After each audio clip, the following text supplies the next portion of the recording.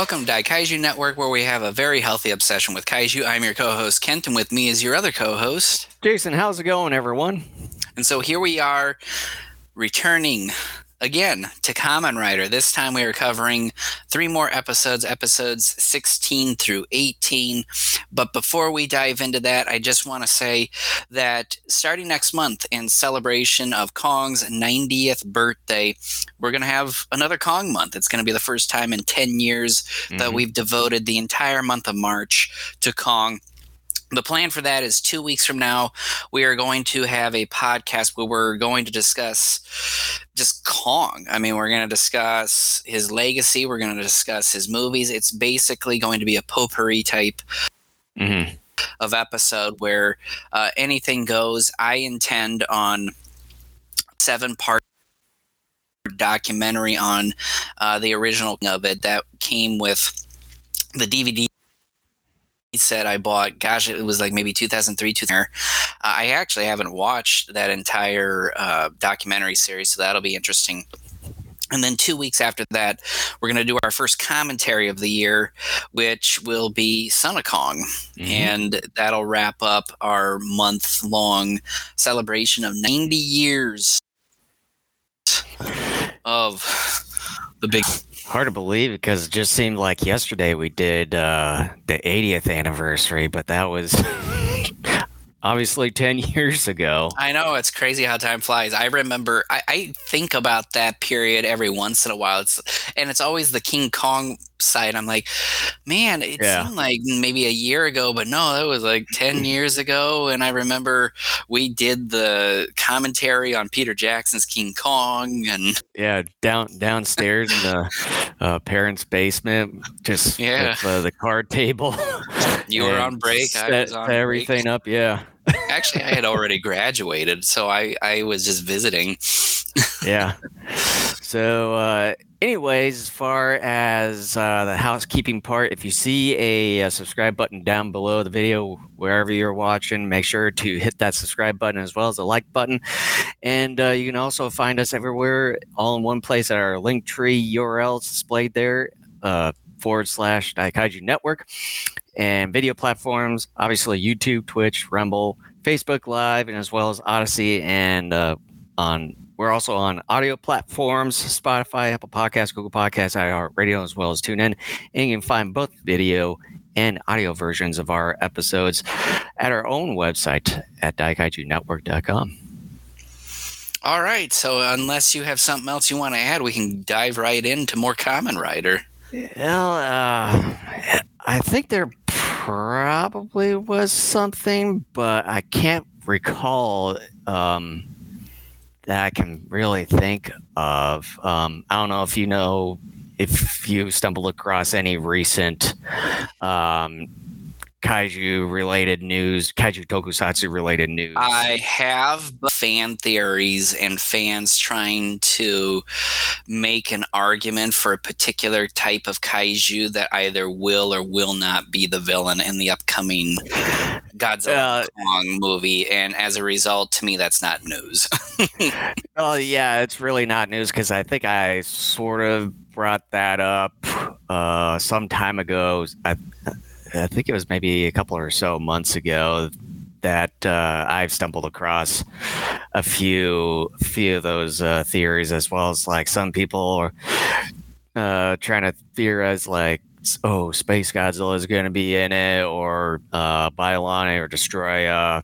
I mean, Destroya could be one of those feasible ones, especially with the oxygen destroyer, but who knows? Well, the funny thing was I saw someone posted a video, and I don't even bother wasting my time with them, but someone of why Destroya could not work, and it had something to do with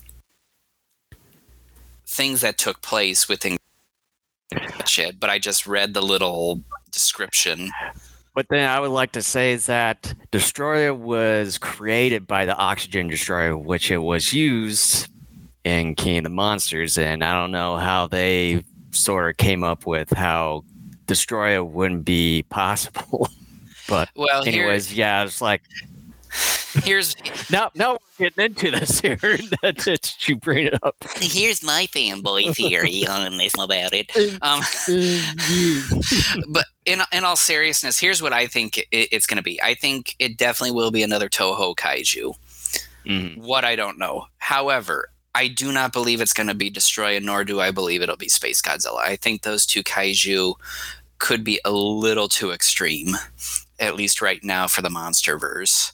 But for Space Godzilla, there isn't really anything feasible for him to pop up in the next film, obviously. And then, it's the too extreme. Although they've sort of alluded with King Ghidorah in the second movie with him being from outer space. So they've sort of already gone there, but not in the realms not Toho. Just yet. Yeah, not just yet. Yeah. But anyway, at hand, episodes 16 through 18 of Kamen Rider. This series definitely... on the one hand, it seems like we've been going at it for quite a while, but on the other hand, it's like, we're still pretty much in its infancy because we haven't even done 20 episodes yet out of I was going to say 60 something episodes. I was going to say it's like 90 episodes. It's like what's the percentage point here, or which like where we're currently at, and then it's like I feel like we haven't really scratched the surface of this episode, nor Spectre Man yet. Here, let me do some calculations because there's 98 episodes. We just got done with 18. Yeah, we're 18% of the way through. Is it like 18 point or 17 point something? It's like 18.367, and then a bunch of. So we're getting close to 1/4 of the way through. You could look at it that way, I guess. Yeah.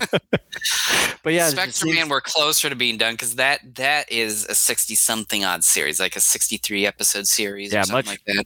Yeah, much closer to that than. Yeah, let me check Spectre Man here. Another round of research, by the way. Spectre Man. Okay, so we done 4 divided by how many here? 63.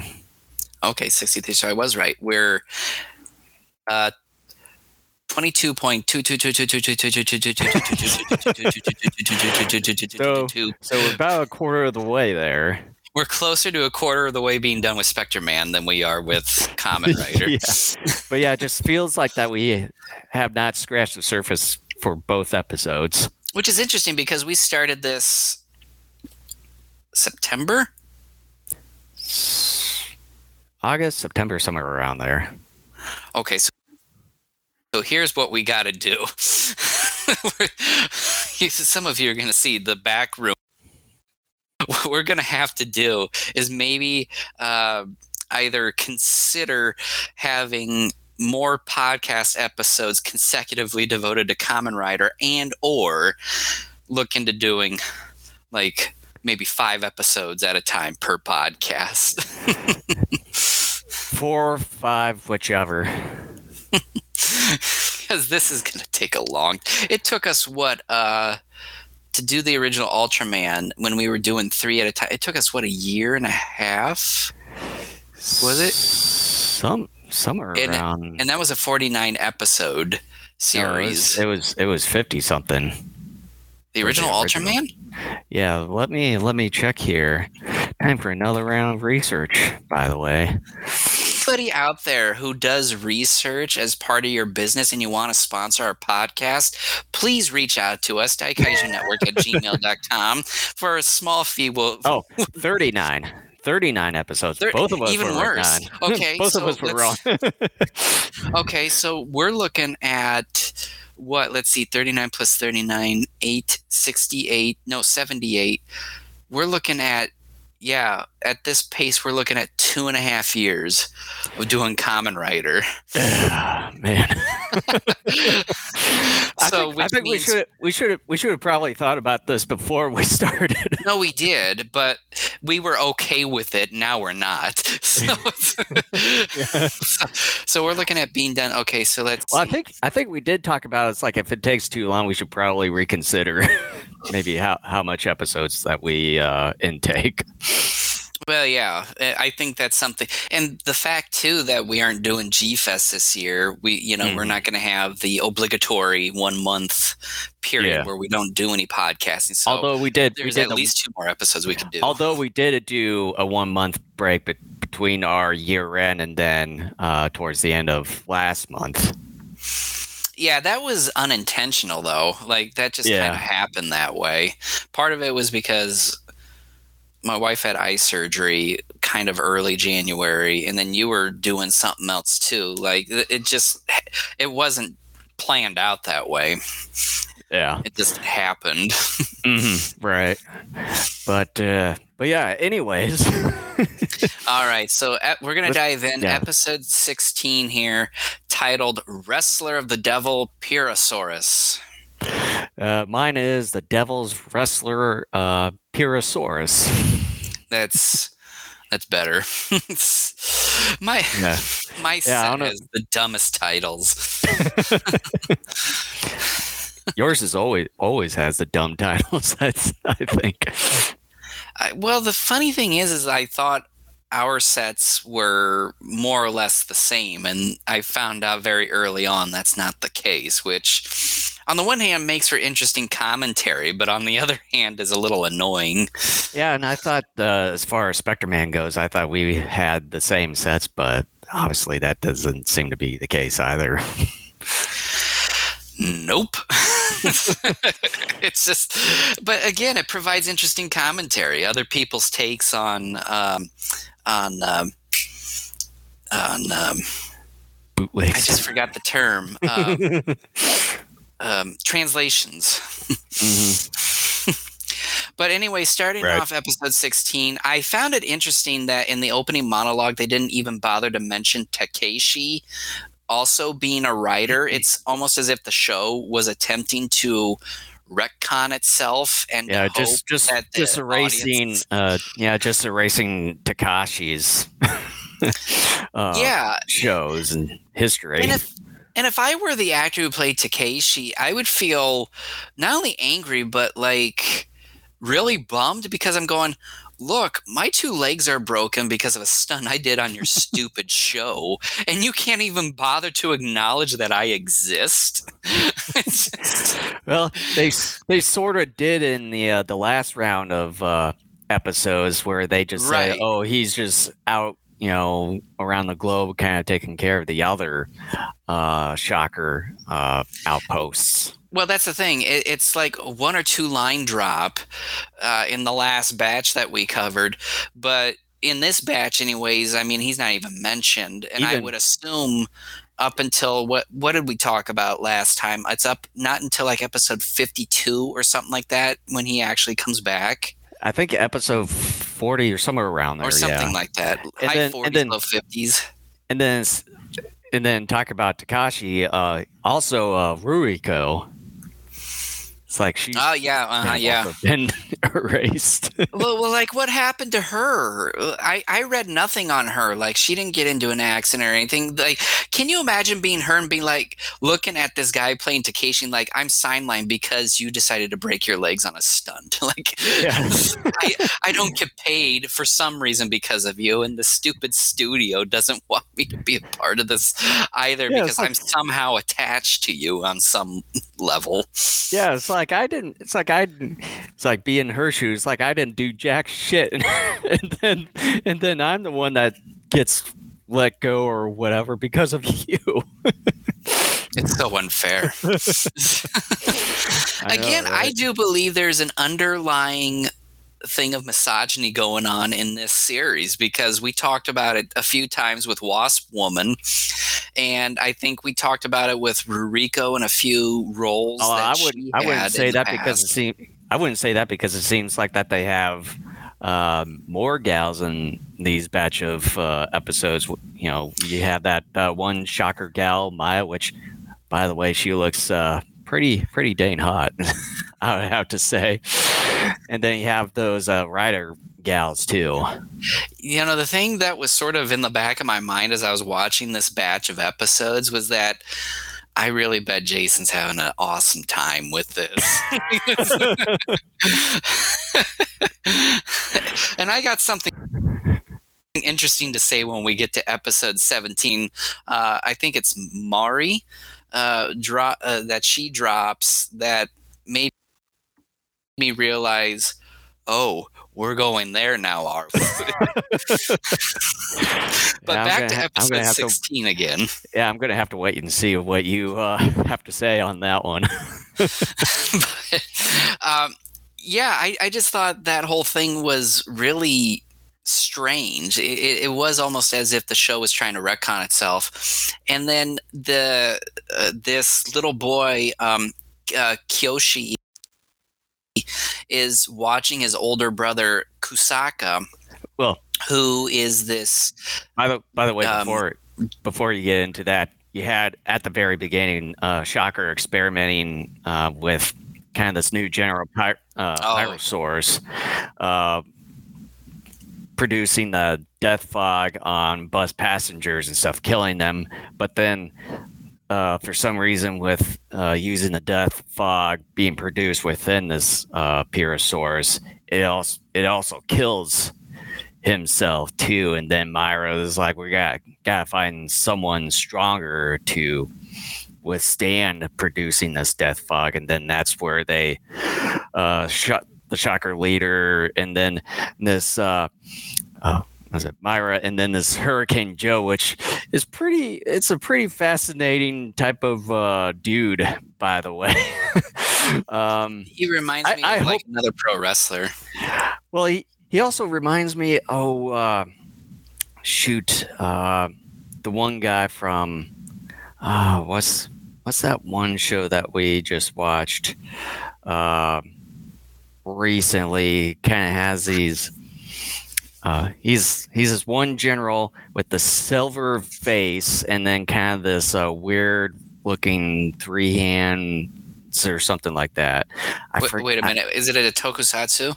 Yeah, it's a tokusatsu show. I know we just did this. Ultra 7? No. I can't. What tokusatsu series did we watch recently other than Ultra 7? I don't know. I'll have to take a look at it, but anyways, but yeah, Hurricane Joe is a pretty fascinating character, by the way. But then like Shocker leader is like they wanted to capture this pro wrestler Noboru as the next experiment to become the next Pyrosaurus, and then just kind of jumping off what you were trying to.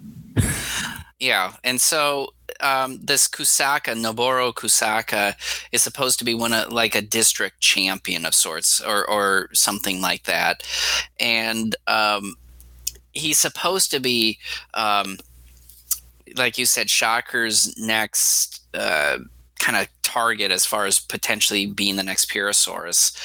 And they are saying this guy is really big and tough. And first of all, that wrestling ring announcer was totally redubbed, even in Japanese. His line delivery was way off. But this Kusaka... it was Johnny Sacco in a flying robot, that one silver face alien-looking general. He kind of reminds me of him. Oh, you're meaning the 3-fingered, the not 3-hand. Oh, yeah. Botanist. Yeah, Botanist, yeah. Yeah. He kind of reminds me of him. That was like 2 years ago, dude. Yeah, I know. Or actually close to 3 years ago. Well, not even quite 2.5 yet.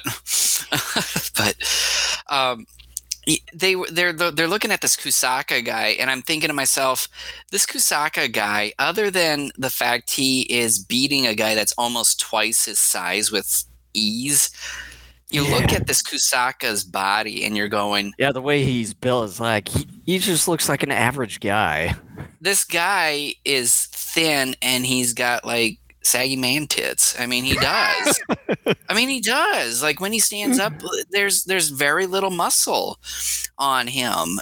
I mean, it's just I don't get it. And yeah, in the show, he beats this guy twice his size, which is the way they even portrayed in the episode is not believable to begin with. But yeah, I was just thinking about that too. Is like, could they just find someone in his place to be a little bit more fit? Maybe just switch the one other guy that he was like twice his size. Well, that's what I was thinking too. Yeah. Or maybe Hurricane Joe. Yeah. Because if you're bad enough villains, you're willing to cannibalize some of your own guys for something greater if you think it's going to work. So why not? Mm-hmm. I don't get it, but whatever. Shocker has been pretty incompetent because, first of all, you're always able to find their hideouts to begin with. So they have a bad way of closing up their hideouts. Track record. But he turns into another Pyrosaurus, and so then he and Kamen Rider meet up and have a little fight. Yeah. So, yep. With Shocker turning Noboru into Pyrosaurus, they test his abilities to make sure that he's capable of taking on Kamen Rider. And then you had Tachibana timing Hirado in a motocross track, but then gets ambushed by Pyrosaurus. And then another scene you had Noboru's little brother when he sees this Satan mask guy. kind of a weird name. And then he thinks that the way that he looks like he's his older brother, but then it's like he tries to talk to him, and then this Satan mask guy like grabs this Noboru's little brother, tries to throw the kid, but then is saved by Kamen Rider and confronts Pyrosaurus, which transforms from Satan Mask, and then as well as confronted by Hurricane Joe. And that's sort of where the 16th episode sort of ends right there, kind of right in the middle of the confrontation between Kamen Rider and Pyrosaurus.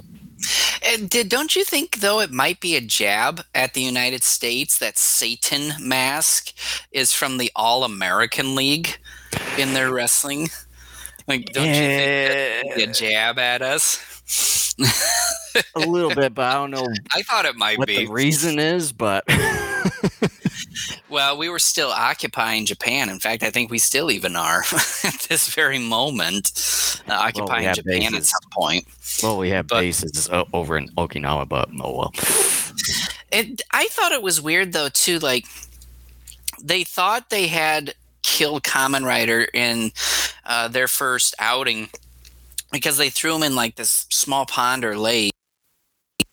And then when Kamen Rider shows up late, there's no explanation for how Kamen Rider survived or what have you, and it doesn't appear as if Shocker is shocked at all that Kamen Rider is back after they believed they had defeated him in that first encounter.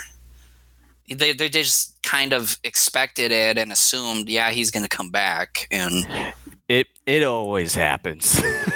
I know, even in the final episode too. Yeah, I know, and to me that's mishy-mashy writing, because they were like, oh yeah, we finally defeated him and blah blah blah, and then he shows up later and no one's like, what? Huh? Like, where are you here? And Kamen Rider doesn't give any sort of monologue of like, I held my breath for 2 years.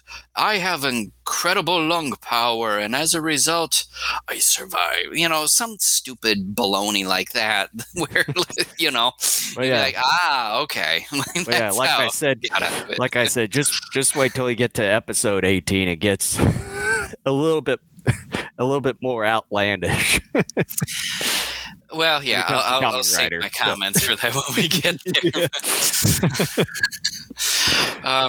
but yeah, this was a very interesting episode. I thought it was fun, but I'll just go into my final thoughts here, I guess. A really entertaining and fun episode that brings in some good martial arts battles and a fun villain.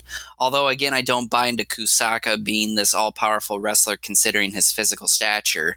But nevertheless, I'm willing to go with it just enough to where the story takes me. Oh, to see where the story takes me. Not a bad episode, and I gave it a B+. Yeah, this one's a pretty decent episode. In my opinion, too. It's like when it comes to a lot of these tokusatsu episodes, they always sort of focus on certain subjects, and Kamen Rider is no different from other tokusatsu episodes. Now we've got, like in this episode and the next episodes, mostly focused around wrestling. Here, you got this wrestling guy, and then couple other past episodes too. You got Mexico, and then some of the other things too, and everything. But yeah, this, like I said, Hurricane Joe is a pretty interesting character. I hope he sticks around for the entire series here, and then it's a pretty interesting thing that they've got going here with Pyrosaurus. I'm not sure how they came up with him, like in that regard, and as well as this death fog thing. So Japanese tokusatsu. I'm not sure what's the relation here. I mean, it's like in the past episodes, you had some kind of relation with like the generals being made per episode, leading up to before Takashi kind of had his own little incident, breaking both of his legs and stuff, and then being benched for some time here. And then it seems like after his incident, then you kind of have some kind of randomness going on with the generals, like the monster generals and all that. But anyways, beside the point, as far as episode 16, I would at least give this one a B. All right. So episode 17 is titled Deathmatch in the Ring, Defeat Pyrosaurus. I would say this is the first time that both of our titles exactly match. Hopefully there's more, because we got like Hallelujah. 80 more episodes to go. In another like 1 3/4 years. I would actually say about 80 more episodes left. And the thing I wanted to bring up, where I was saying here about 5 or so minutes ago of, okay, we're going there, is that Hayato is missing out on a potential 4 or 5 way with the girls in this series, because Mari was mentioning to the other girl at the club at the beginning of this episode something to the effect of, how dare Hayato, like, not come and hang out with us girls, like, yeah, like he wants to hang out with us, or something to that effect. And I'm going, okay. Kamen Rider 4 or 5 way. All right. Let's see where this goes. Why am I not surprised? Well, I'm surprised it took this long for anything like that to come up.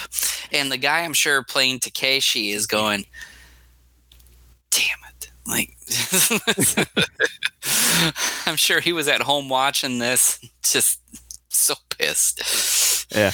But anyways, you had Kamen Rider and Pyrosaurus continuing battling against one another. But then you had, for some reason, Kamen Rider just bailing out on the bout between him and Pyrosaurus there, which to me is kind of a pussy move. If you think about it. Even though it's like he's saying, saying like Pyrosaurus being a bit stronger, but then I was like, I don't really know because he's not a cyborg. Because with cyborgs, they tend to be a bit stronger compared to a lot of organisms like out there and the like. And it's like, I mean, Kamen Rider could just easily kick his ass. Even the next general in the next episode here, but yeah, he just pushes out. Well, and you got the death fog coming from Pyrosaurus as well, and so I don't know. Maybe it's just one of those things where you don't want to even try to take any chances on it or something. But I don't know. But yeah, it makes no sense. There's no legitimate reason, at least that I saw or heard, that explains it. Mm-hmm. And then right after that, you had the two boys, one including Noboru's little brother, that they're trying to plan to unmask Satan Mask and escape from Taki's place there, where you kind of had him for the time being to watch over them. And then they go over to the wrestling club where Maya was, and as well as Satan Mask, and then the two boys unmask him, but then turns out to be Hurricane Joe. But then later we find out that there's, you have Hurricane Joe being an imposter Satan Mask, and then you have the actual Satan Mask, which obviously is Noboru and turning into Pyrosaurus there. But then it's like, it's so weird that once you put the mask on for Pyrosaurus, it turns into just a regular Satan Mask and everything. I'm glad. And I wrote it down too. And it not only, I kind of see it in a weird way, putting a person's face on to an extent, but not the human body. Yeah. And then the reason behind having an imposter Satan Mask and then the actual Satan Mask that is Pyrosaurus, I'm not entirely sure the reason behind it. I mean, should just go with just a Satan Mask. I mean, that's still the perfect disguise, really. Well, yeah, but again, it's a kid's show. Still, I know. Still. No. You are right. No, I'm not disagreeing with you. I'm just saying, again, it's a kid's show, so you got to have some cool creature deal going on here. I know, but still, it's like, it's just going a little bit too far. It's like, why have an imposter Satan Mask, which turns out to be Hurricane Joe disguising it, while you have the actual one, which when you put the mask on Pyrosaurus, he just turns into a regular human, which is still the perfect disguise. So why even bother having a double? Yeah, Even though it's a kid show, no. Like I said, I'm not disagreeing with you. Yeah, even though it's a kid show, why even go that far?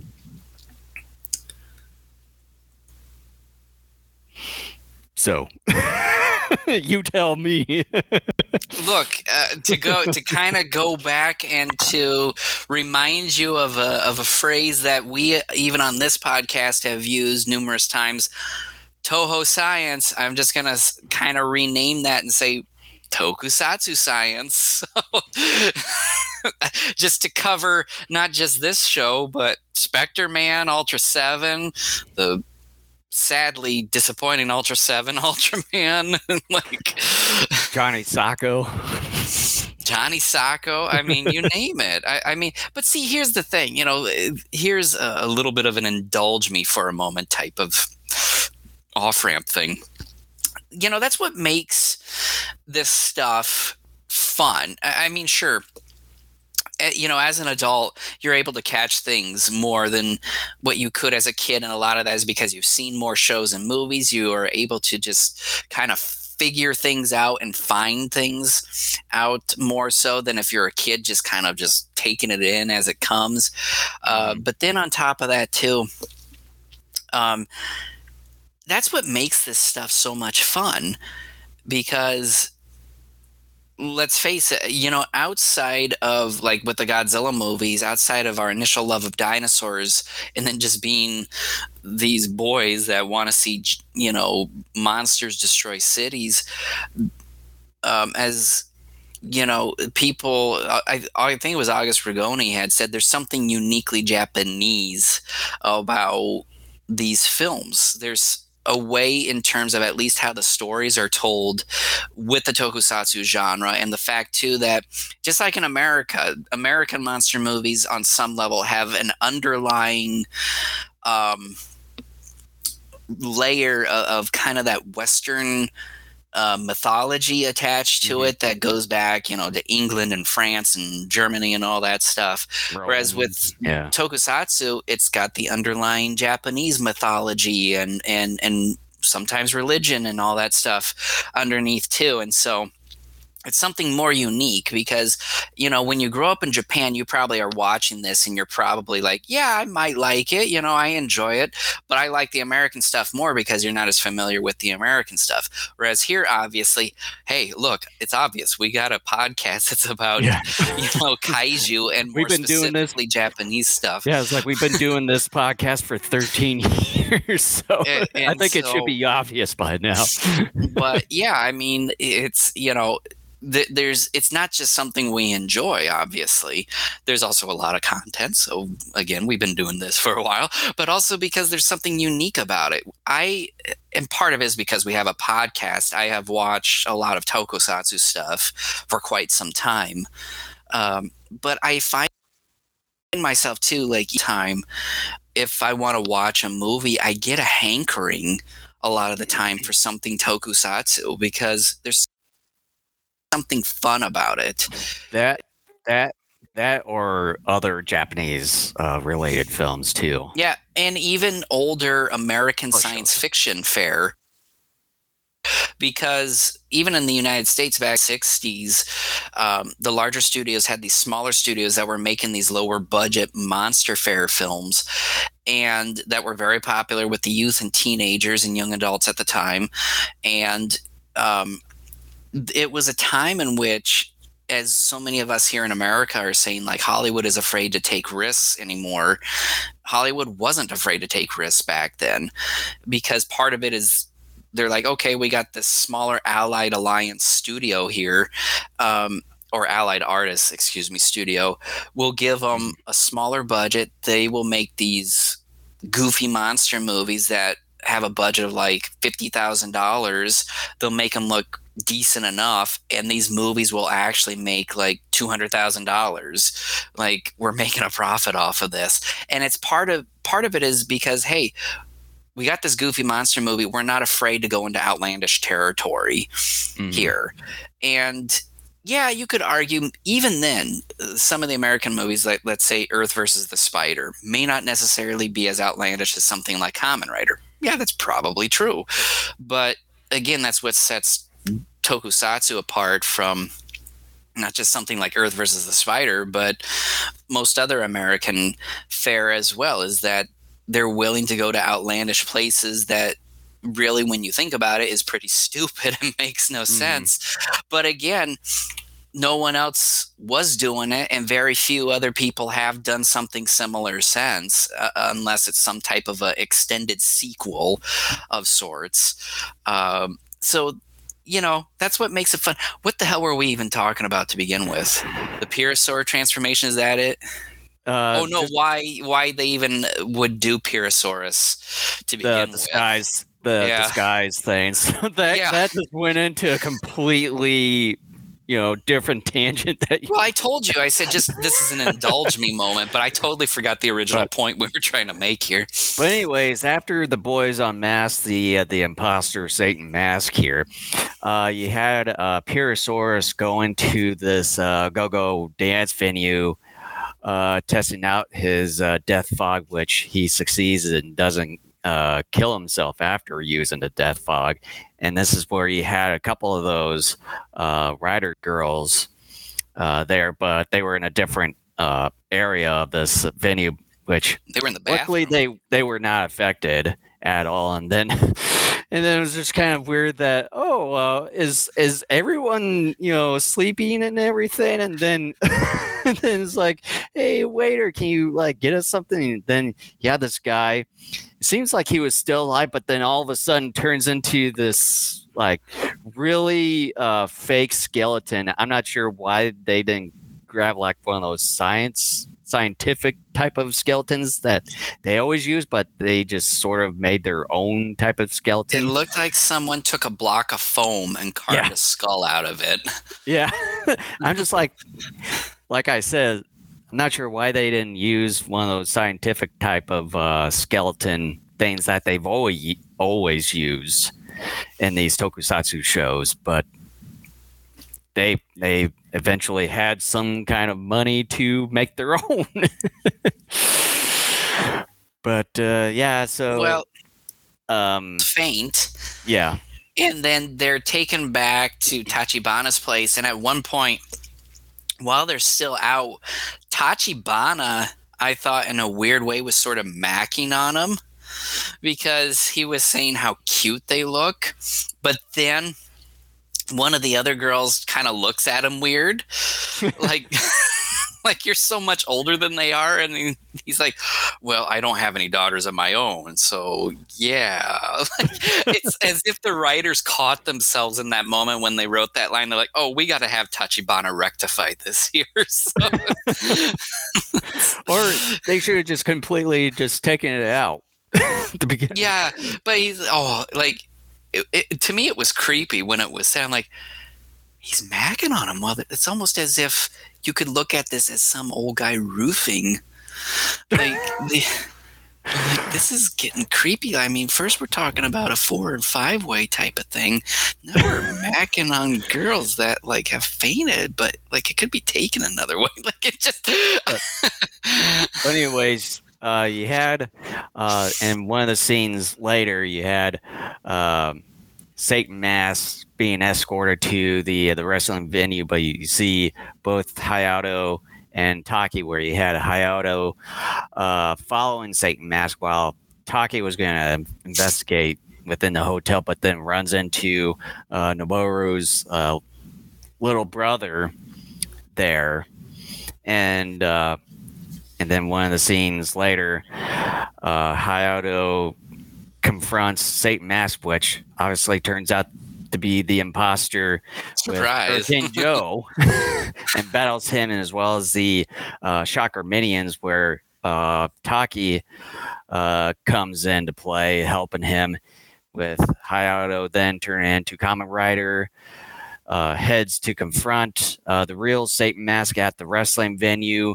there before it's too late, with Purosaurus using the death fog on the spectators and everything, which he does arrive on time and faces Satan Mask in the wrestling ring there. I'm not sure how Kamen Rider finds one of those robes there, which it was a bit strange the way that he came in there. And then once everyone get this little bit of chaos in the wrestling venue, and then you had the Rider girls confront Maya there, along with Tachibana and Taki fending off the Shocker Minions there. And then Purosaurus does use the death fog, but Kamen Rider isn't affected by the death fog. And then eventually Purosaurus is defeated. And I think this is the first time in this series where I think I might be wrong, where you had the general, like these generals from Shocker, turn him back into the regular human being and then gaining all the consciousness back. Okay, before we even there, you like moved on from a point that I was wanting to make a little bit earlier, which was I love a good fight in a lumber yard. This is the point where Kamen Rider believes he has found Satan Mask. Instead, it's the Hurricane Joe version of Satan Mask, and then a fight ensues in this lumberyard. And I thought to myself, how did that work out? Did the production crew just decide, where should we have it? And then did someone go scouting, and they found this lumberyard, and they're like, that's it. And then what were the negotiations like with this lumberyard where they went in like, hey, look, man, we're from whatever the production studio is that produces Kamen Rider. No, I did not do my homework when it came to this series. Toei. I thought it was Toei, but I wasn't sure. But yeah, we're from Toei. We got this show Kamen Rider. Oh yeah, my kid likes that. Okay, yeah, go on. Well, we looked at your lumberyard and we decided, look, there's some dangerous shit here. And we thought that would be an awesome place to have a battle here. Sure, go right ahead. I just need a little pinchy green up front here. Sure, why not? All right, now we got a battle in a lumberyard. My God, isn't life good to see your favorite superhero fight a villain in a lumberyard? I probably expounded upon that more than what was necessary, but well, and then with that lumberyard.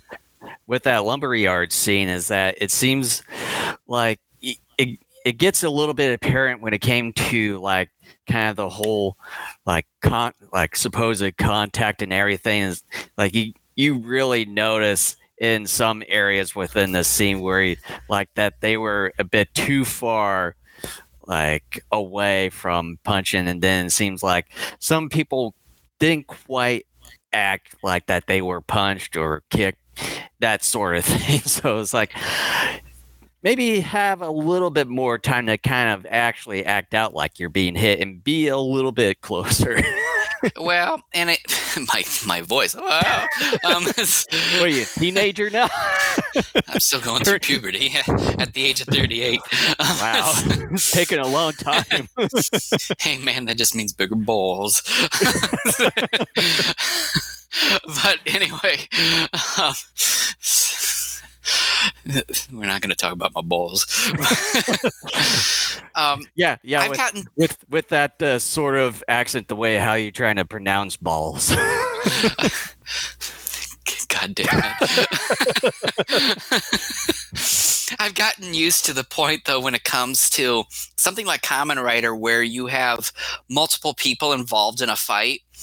That's going to happen. Something like Spectrum Man, it doesn't happen too often because usually it's either one-on-one or one-on-two. So you could still once in a while tell that punches are being missed big time. It's not as bad, though, because obviously there's fewer people you got to choreograph with. And as a result, it's a little bit easier, I'm sure, as the actor to remember your moveset and the timing of that move set as well. But when you got a bunch of other people, it becomes that some of these choreographers probably, or should I say, some of these actors playing these fighters may not necessarily be actors in the sense of choreographing fights, perhaps. So there's little, if any, experience there. And again, to just hammer this thing home, and I'm sure it's going to far be it from the last time we even mentioned it, the just lack of production time on this stuff too. I'm sure there was very little, if any, time to practice, some of this stuff as well. It probably was like, okay, they probably even planned it out in that moment, just moments before shooting that, okay, boom, boom, boom, and then again, in the chaotic haphazardness of all these people being around and the fact you got to try to, film it at a decent enough speed to where it looks halfway believable. Just some people are probably going to forget and get confused. I'm sure that's a large part of it too. Just when you don't have a whole lot of time to practice this stuff properly, you get things like that. And I've come to just accept that as a part of this series, and really anything else tokusatsu related where the hero or just a bunch of people are coming together to fight all at once, at least with these older shows. But going back to this rule that you were talking about, I'm glad you caught that too, that Kusaka ends up turning back into his old self. And this was something, I'm not one of those fanboys where I'm going to be like, I've got a fan theory. No, not a fan theory, but you get so pissed off at something ridiculous like Godzilla 98 and you feel like your whole life has been ruined. But I was confused and at the same time annoyed at the fact that the show at this very moment broke its own rule, because one of the main rules it had established from the very get-go was the fact that Shocker kidnapped people, turned them into cyborgs, erased their memory, and imbued their minds with fighting skills, physically transform them as well, so that not only did they look like this weird creature or plant or whatever that they morphed into, but also had certain abilities and traits to make them even more deadly. And the fact that somehow Kusaka is the first one in this series to, like you said, completely go back to normal. Somehow his memory comes back to him as well. Somehow the bionicle stuff inside of him is removed, I guess.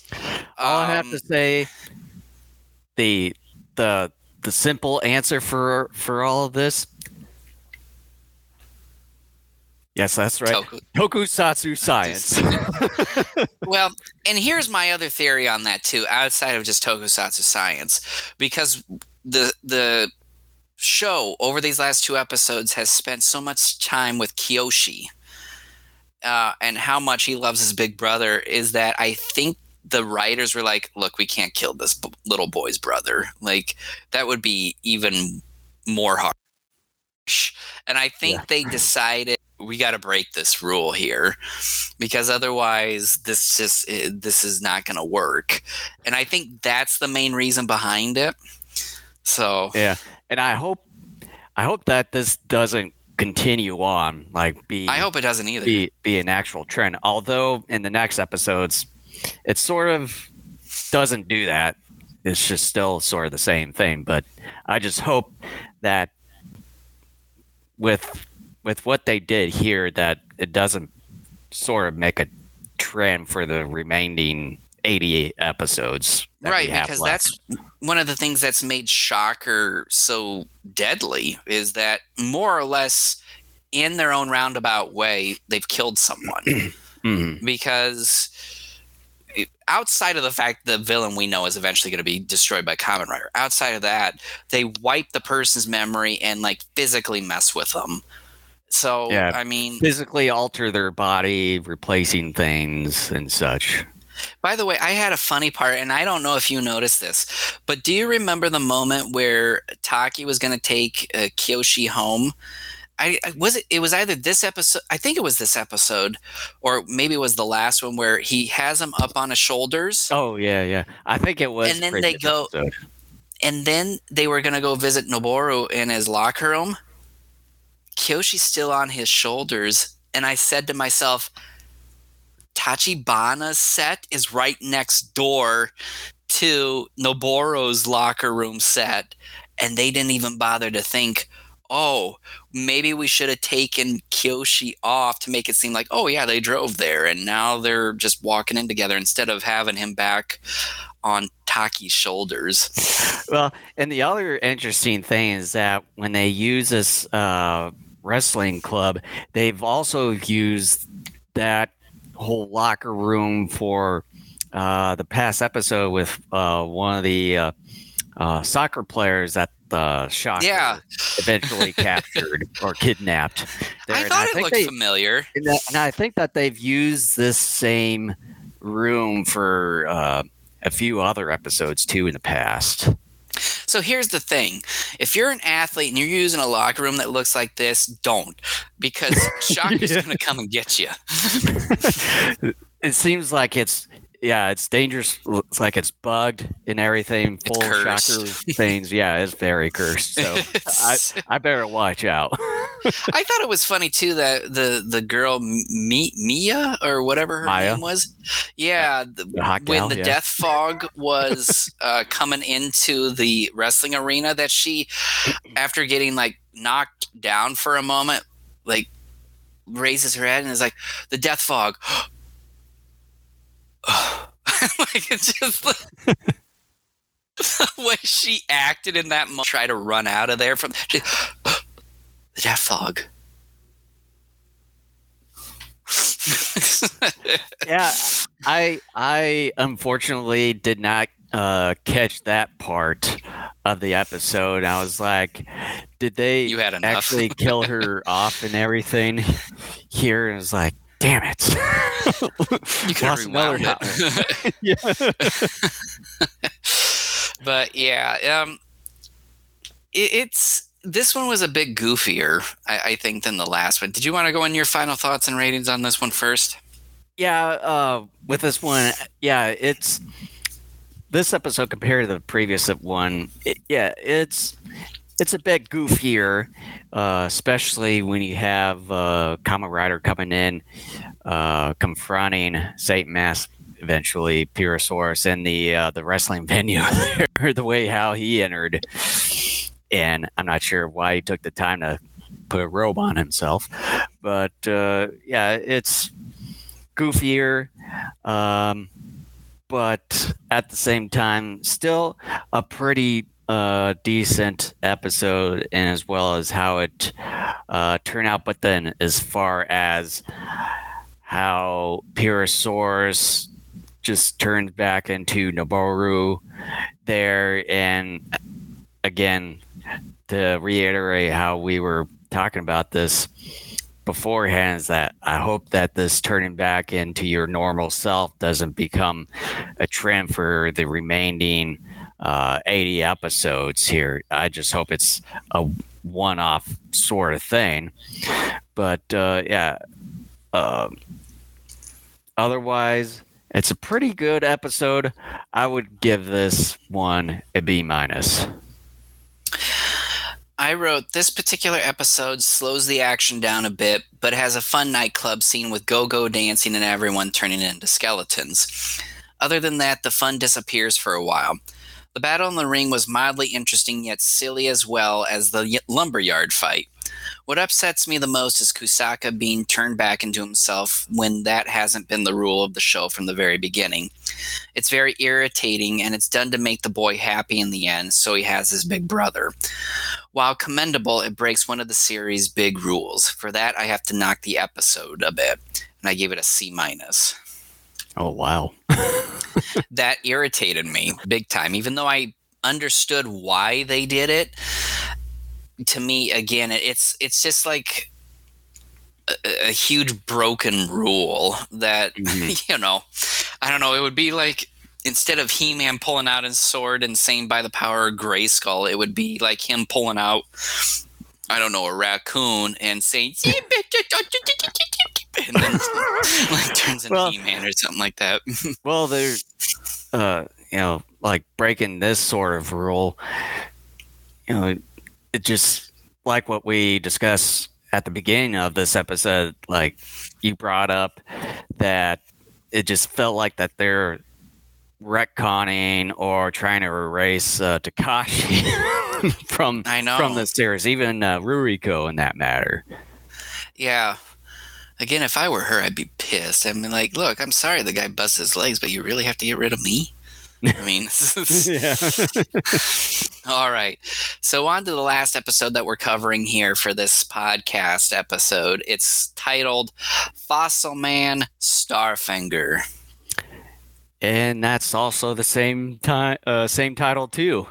2 in a row. 2 in a row. Can we three-peat in a couple of weeks? Or 4 actually, weeks. no, in another month. Yeah. 2 months actually. Yeah, it's like time flies. By saying that, I do love Starfinger here. I like the fact that the actor keeps his arms by and large off to the side like a starfish.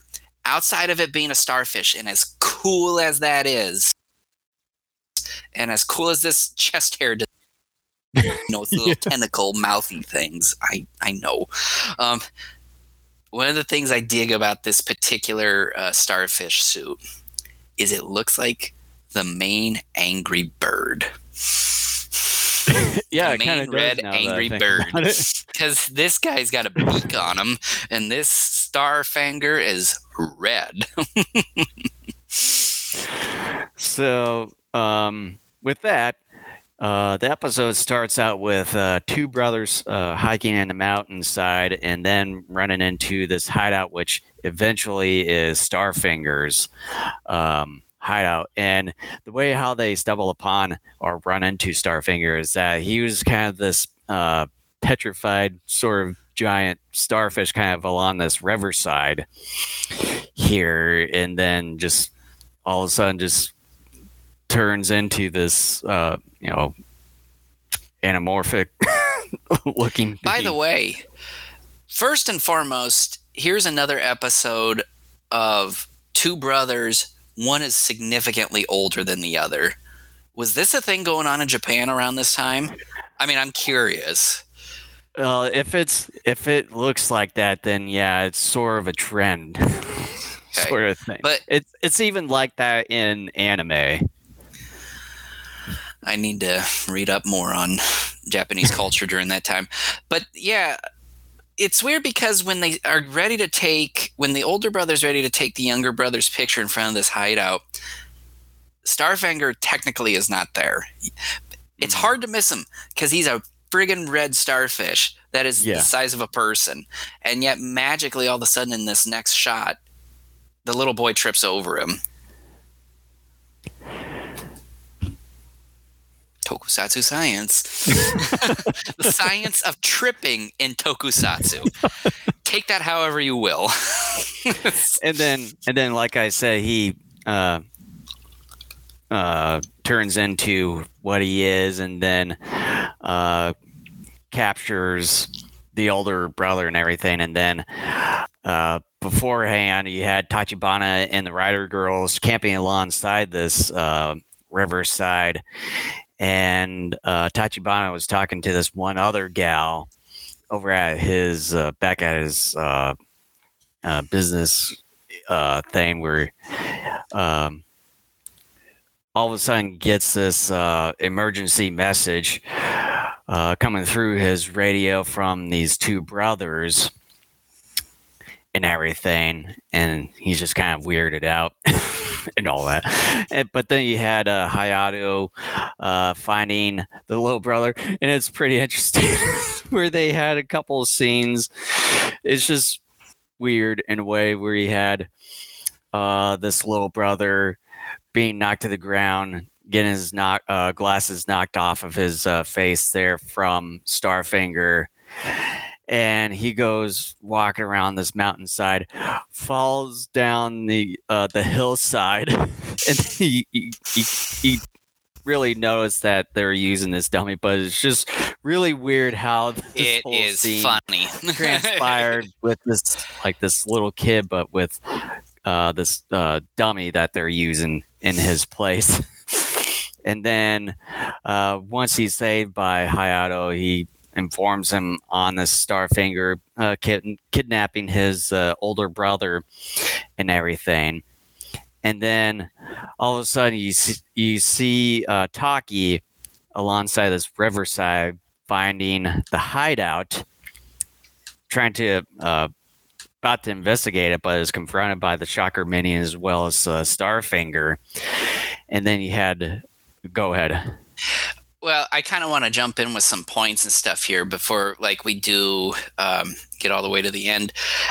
I think I may have mentioned this before, but I'm just really bummed out anymore that Shocker lackeys tend to wear luchador masks now instead of cool face paint and maybe special goggles. It's literally right after that whole. It's literally right after that Cacto episodes where they started wearing that luchador mask. Yeah. And have you gotten to the jail thing yet? No, I'm gonna eventually get around to that here, but yeah, that's the one thing I want to get around to. And I want to just, for the people who are watching this, on YouTube and elsewhere, I want to share my screen so you can get an idea of what Starfinger looks like here. Yeah, just but while he's doing that here, okay. All right. So this is Starfinger right here. Yeah, I'm just kind of look at that. I'm just kind of waiting. Here we go. That nice thing. I mean, that's a man right there.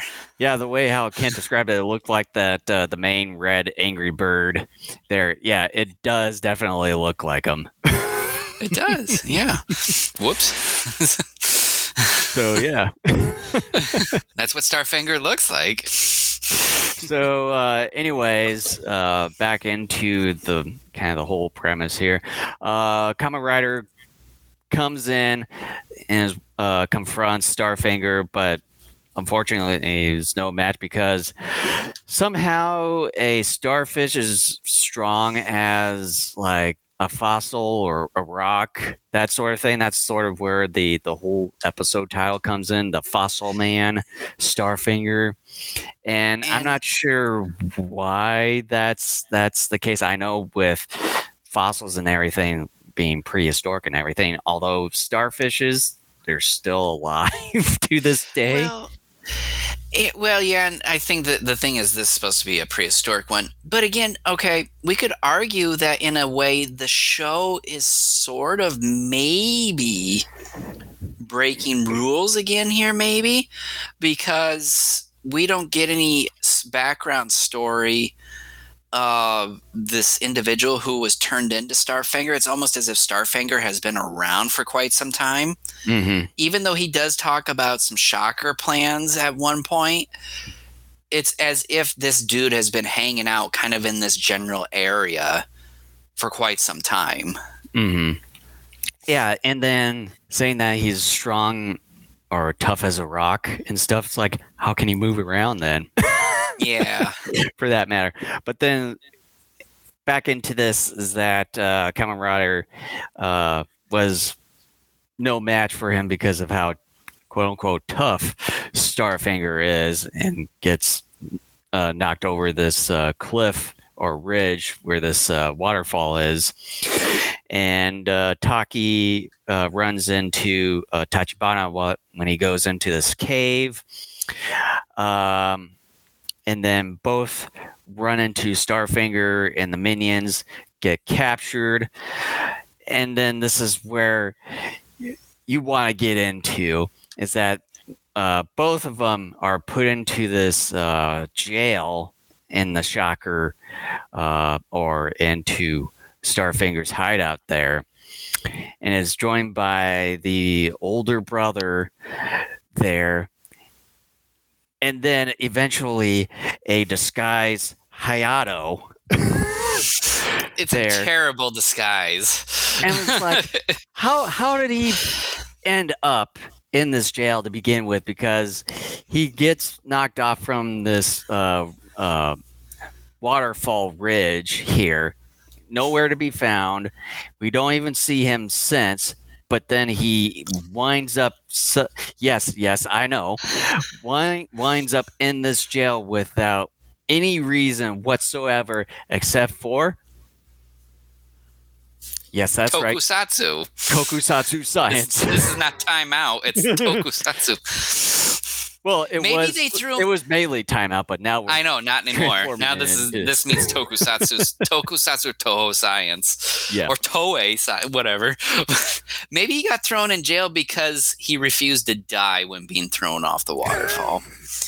You didn't die. Now get thrown in jail. You're stretching that a little too far, but yes. Hey, dude, again, look at how incompetent and stupid Shocker is at times. I mean, I'm not going to put it past, hey, you were supposed to die off of that because that's kind of high. Like, yeah, but yeah, he disguises himself by putting on a beard on his face.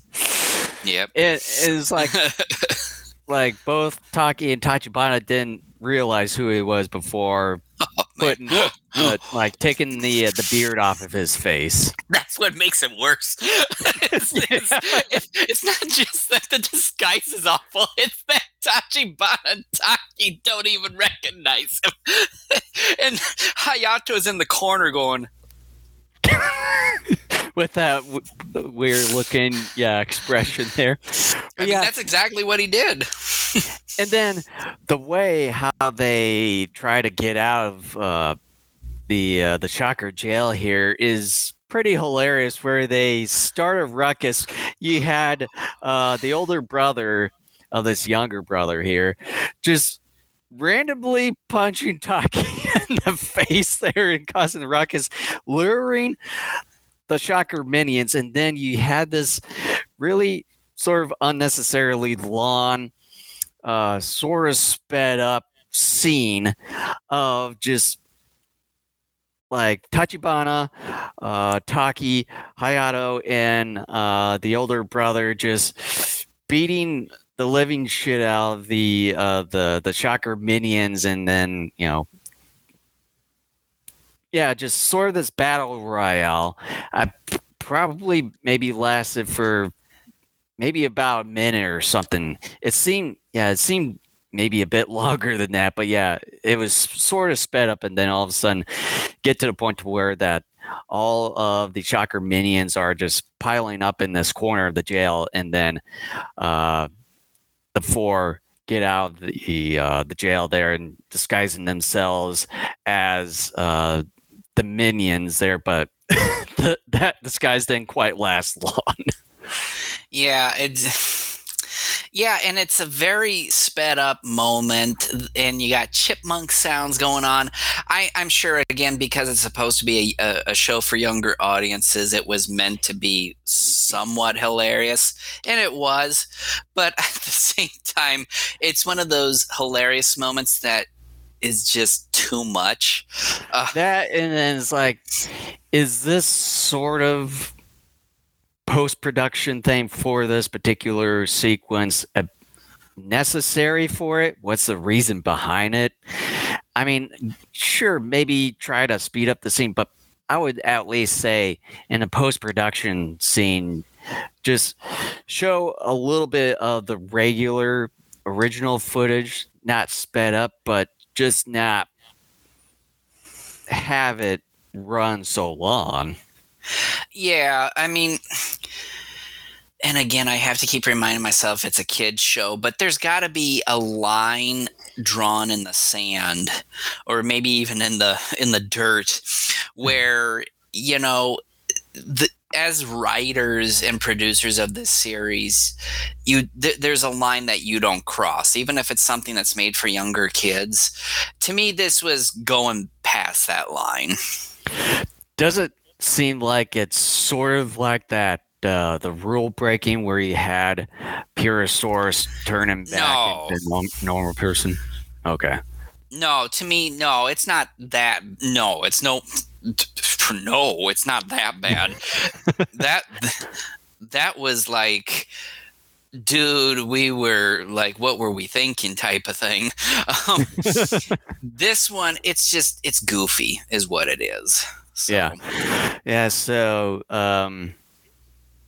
So with that, it doesn't take long for the other minions and Starfinger to find out that people that these four have escaped and that they were also disguised. And then you had Hayato sabotaging the base there and everything. It eventually led to like all four escaping, as well as escaping and then having the hideout explode. But for whatever reason, Starfinger somehow survived that explosion. Yep.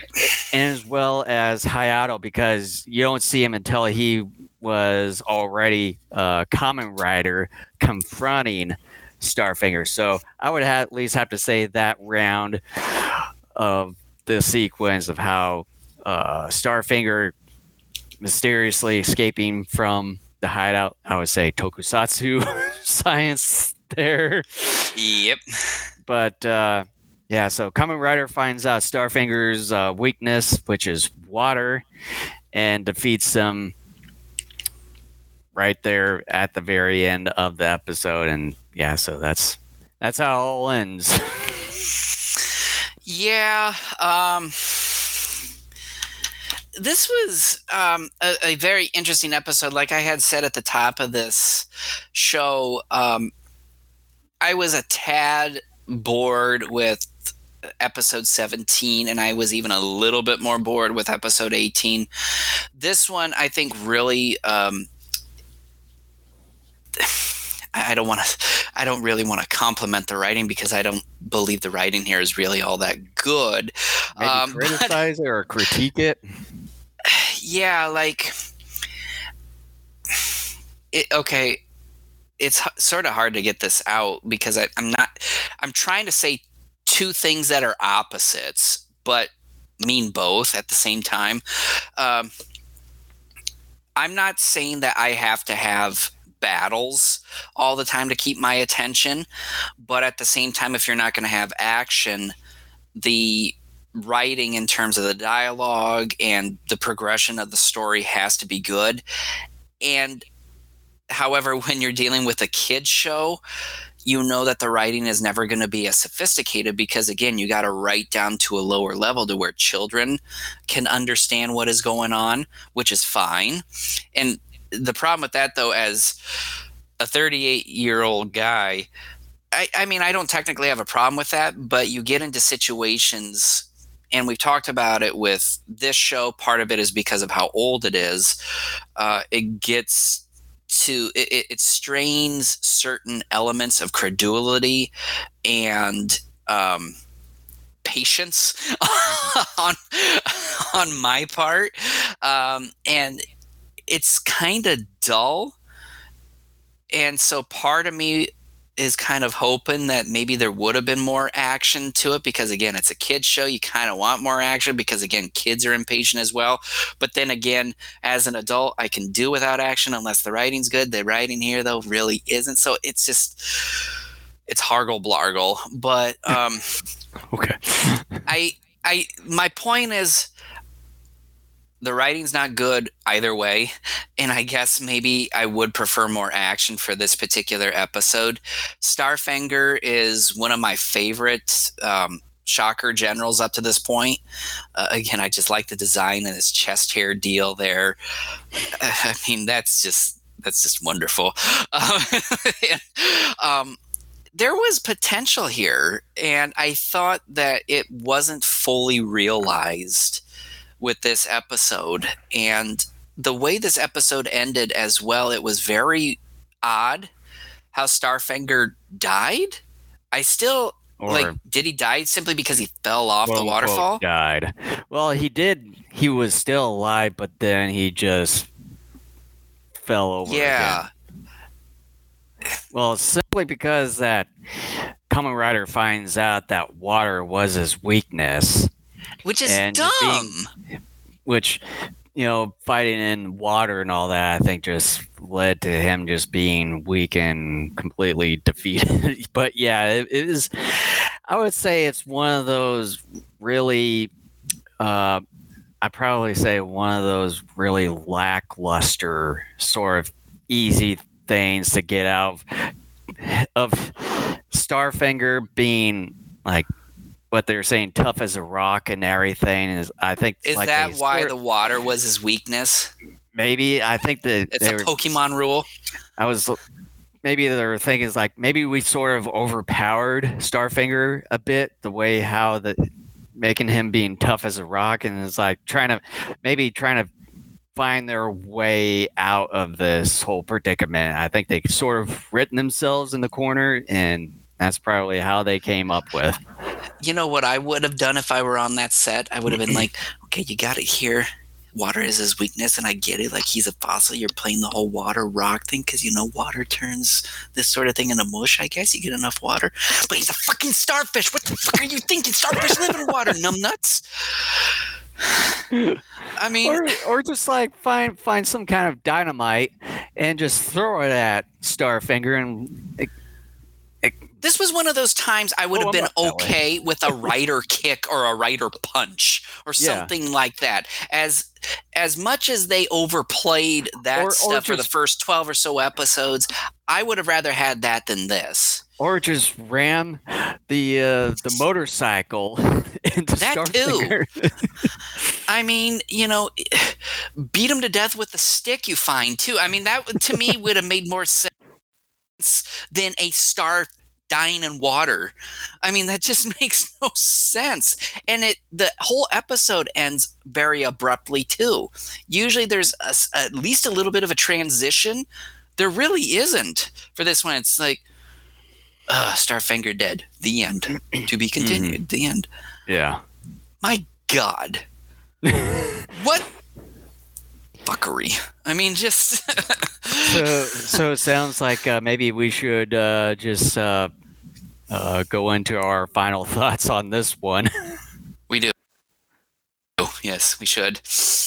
Let's pull up my notes here. And I think you're going to be a tad surprised as far as my rate. A unique episode that brings in a shocker villain I'm considering to be one of my favorites so far. The look and traits of Starfinger are fun, and I get a little Virus vibes of mixed entertainment value. Outside of Starfinger, I found myself not as interested in the episode as others, meaning other episodes, although more than the previous. So more or less an average episode. That sounds about right. Yeah, with this one, it's a pretty interesting episode. A good concept as far as Starfinger goes, but as far as him being tough as a rock and then sort of being like a prehistoric sort of creature, even though starfishes are still around today. So I'm not sure sort of their reasoning behind his sort of background here and him being tough as a rock. And if that's the case, why is he still moving around pretty easily in that regard? And then with the writing and everything, like what we talked about, them sort of writing themselves in the corner and trying to find a way out of trying to have him be defeated, and then let's have water be his weakness. In that regard. And I don't know. Then that jail scene too. It's a tokusatsu show, so it's no shocker. No pun intended. You see what you did there. No pun intended. So, but yeah, with what's going on here, it's a Kamen Rider episode. So with that being said, I give episode 18 here, I would say a B. Oh, wow. With that said, thank you so much for listening or watching to our episode today, and we will be back in a couple weeks starting Kong month. King Kong turns 90 years old starting next month, and again, we will have our first episode of next month be about just talking about King Kong, various movies, his legacy, and sort of what he's meant to, giant monster cinema and I think cinema in general. And then 2 weeks after that, we will do a commentary on Son of Kong. So thank you so much for listening or watching to us, and we will be back in a couple of weeks celebrating King Kong. Yeah, and before we sign off here, I just want to say one more thing here as far as housekeeping. If you see the subscribe button down below, excuse me, make sure to hit that button as well as the like button as well and the notification bell icon. Make sure you get notified of any new videos or whenever we go live. And you can find us all in one place at our Linktree page right there in front of your screen at Daikaiju Network. As far as video platforms, of course, YouTube, Twitch, Rumble, Facebook Live, as well as Odyssey. And we have audio versions of our episodes at Spotify, Apple Podcasts, Google Podcasts, iHeartRadio, as well as TuneIn. And you can find both video and audio versions of our episodes at our own website at daikaijunetwork.com. So with that, thanks for watching, and we'll see you all in a couple weeks. So peace out.